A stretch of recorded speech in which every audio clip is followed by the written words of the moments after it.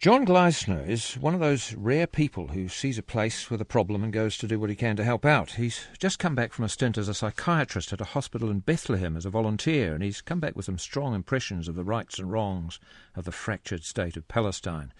As Chris Patton put it in his latest book, Palestinians languish in hopeless no man's land between European guilt, Arab folly and Israeli insecurity. I asked John Gleisner how difficult it is for Palestinian families separated from each other by Israeli-imposed barriers to stay in touch. Well, first of all, there's free telephone access, so families can always telephone one another. But as far as meeting up, it can be almost impossible. People I was with in Bethlehem, and Bethlehem is only 20 minutes on a bus to Jerusalem, have not been able to go to Jerusalem for 10 or 12 years. They have to make an application to do it. They have to make an application, and unless, they can, supposing they have an appointment at one of the hospitals in Jerusalem, they can usually get a pass to go for their appointment or for whatever. But just to go for social reasons is much, much more difficult. So there's a lot of restrictions. What's the mood of Palestinians about this? How did they strike you? Is there a sense of resignation about it amongst most of them? Yes, I would say that almost every Palestinian I spoke to about this, almost every single one, perhaps 0.1% of Palestinians I spoke to differed, but almost all did not think there was going to be any solution. They were going to remain in this state as long as they could foresee. There was not going to be any settlement that would be satisfactory. Do they tend to lay the blame for this on Israel, or do they talk about the shortcomings of their own administration? They talk frequently about the shortcomings of their own administration, but it's important to emphasize that they don't see their administration as ever having enough power to negotiate with Israel as things stand. So they don't blame them for failing in that, but they blame them for many other things, such as corruption, such as connivance with even the Israeli government. How easy is it to work in an environment like this? You're dealing with very troubled people anyway. I imagine it is quite a strain to act as a psychiatrist in an environment like this where everything is so tense. What I found was that people came in to work, that's the nurses and the doctors and others. They did their job at to a minimal standard. They didn't want change. They didn't see that improvements mattered much. They were not keen on making changes. They had, in a sense, enough just doing the job. And most of them had every week some kind of trauma, not necessarily directly, they didn't experience it, but some member of their family would have something happen. We had nurses, for example, whose brothers would be taken off into prison, and we had nurses whose houses were demolished. That's quite a huge trauma for anyone. And I guess you're dealing with a society here which is in great need of psychiatric help. How much is there, and how adequate are the psychiatric services? I think there are two issues here which are important to separate. One is the mental illness as such, and the other is the trauma from events that are happening, and they don't necessarily overlap a lot. In other words, the vast majority of the population, I think, are suffering from trauma, but they just carry on. They don't, maybe they're depressed to an extent. Statistics are very difficult to come by there. What's your feeling as to what it's actually doing to those people as a people? It's very hard to say. I think they are quite resilient as people. I think they have experienced this. This has gone on now, 65 years they've been experiencing this, so it's nothing new. But do they just reach a sort of equilibrium of willingness to suffer inconvenience and oppression and just live with that? I mean, or is this a slowly boiling pot which eventually has to go boom? I think there's important generational differences, that the older people, I think, are probably more resigned to it, and then the young students, even school children, are not so resigned, are more angry, more willing to take action, more willing to take violent action, I think.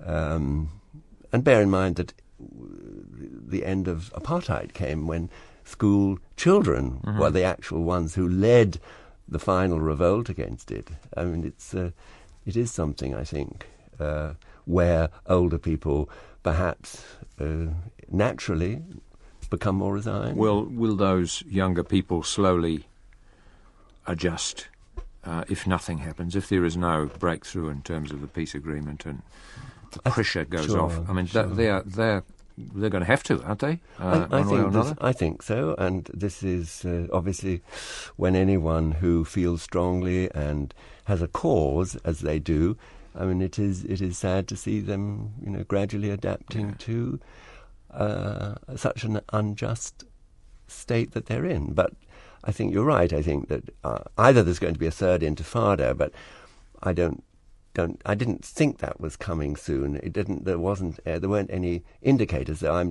not claiming to be in touch, obviously, with all. But you'd sense it on the ground, wouldn't you? If it was, I think you'd begin to, and things, of course, even week by week, are changing. So the trouble in East Jerusalem at the moment could grow and become the beginning of one, but it's really hard to know. How much does the average person in the West Bank, particularly, but I guess elsewhere in East Jerusalem, know of the Israeli settlement policy and what is going in and where, and what the implications of that are? They're probably more knowledgeable as a population than almost any country I visited. They're very, very aware of the changes in Israeli policy and the settlements. They're aware of dealings with America. It's on the news a lot. They're politically very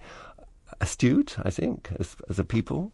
I mean, one thing that I was impressed by was sort of the lack of feelings of wanting revenge or wanting, that this whole picture that they want Israel driven into the sea is. I just didn't find people wanting that. They were prepared almost to forgive and let's get on and live together if there can be a just solution. Yes. You think that this belligerence in terms of the destruction of Israel is not a Palestinian thing per se. It is effectively driven from outside and by other parties. No, I think there are extremists in Palestine and within Hamas, but as there are in every country in the world. I mean, there's no population that doesn't have its extremists. So certainly that's true, but the policy whereby Israel is strangling Gaza, for example, with the siege that it has on it, is, I think, almost everyone with a modicum of common sense would see is driving people to become more extreme. Yeah. What do they expect of Islam outside? Is there an assumption that eventually the rest of Islam will come to their rescue?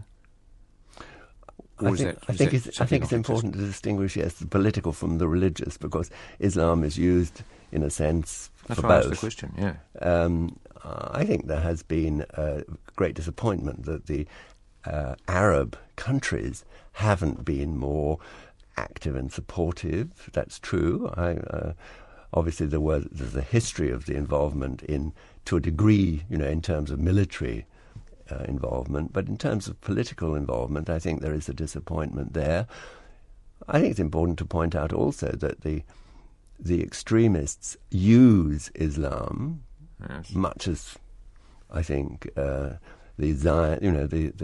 extreme Zionists use the Jewish faith to advance their yes, cause, and I think that extremists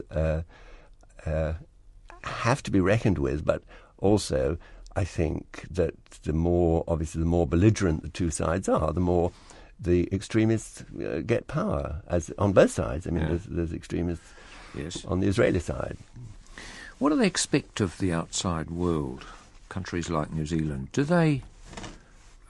Is there an assumption that the Western world has somehow forsaken them, that they are more pro-Israeli in this context, and that you can't expect the Anglo-Saxon world in particular to come and help? I think they recognise that the Israeli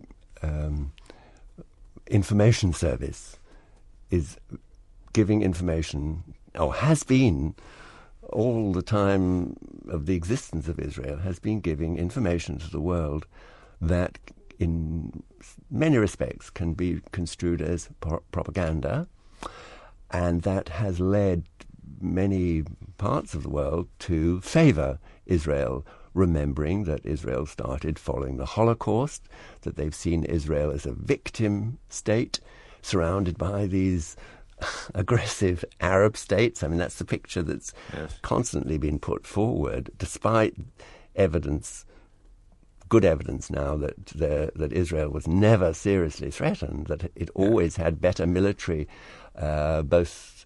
Well, it has been threatened. I mean, it's been attacked over the years. Sure, but in terms of... that might happen again. Indeed, but in terms of having been the underdog in those wars, Israel has been very successful in painting that picture, which was not true. The assessments that were revealed, shall we say, later, was that Israel was stronger. Despite there were several countries attacking, they were stronger militarily. Mm-hmm. And I think, as I say, the picture that Israel has managed to paint for the rest of the world as one that the rest of the world has been sympathetic because of that to Israel, and sees Palestine, sees them as a bunch of terrorists. I mean, that's the... Yeah. That's and the Palestinians are aware of this. Yes, they are. I mean, they just even this week, there's a new media centre in Britain called J News, which is trying to now present news from Israel that is not so full of propaganda. Mm. What can New Zealand do? We don't do much. We do a little here and there, and people like you voluntarily help. Well, there were the hospital I was at. There were 2 New Zealanders. Yeah. No other foreigners at all, but 2 New Zealanders. Yes. One making a nice garden in the hospital, and myself. So New Zealanders. There are a few there. There's another one in the University of Bethlehem. There's another New Zealander. So a few New Zealanders in the West Bank, a few in Jerusalem. So that's a tiny contribution, all right. And these are self-starting contributions. On the whole, yes.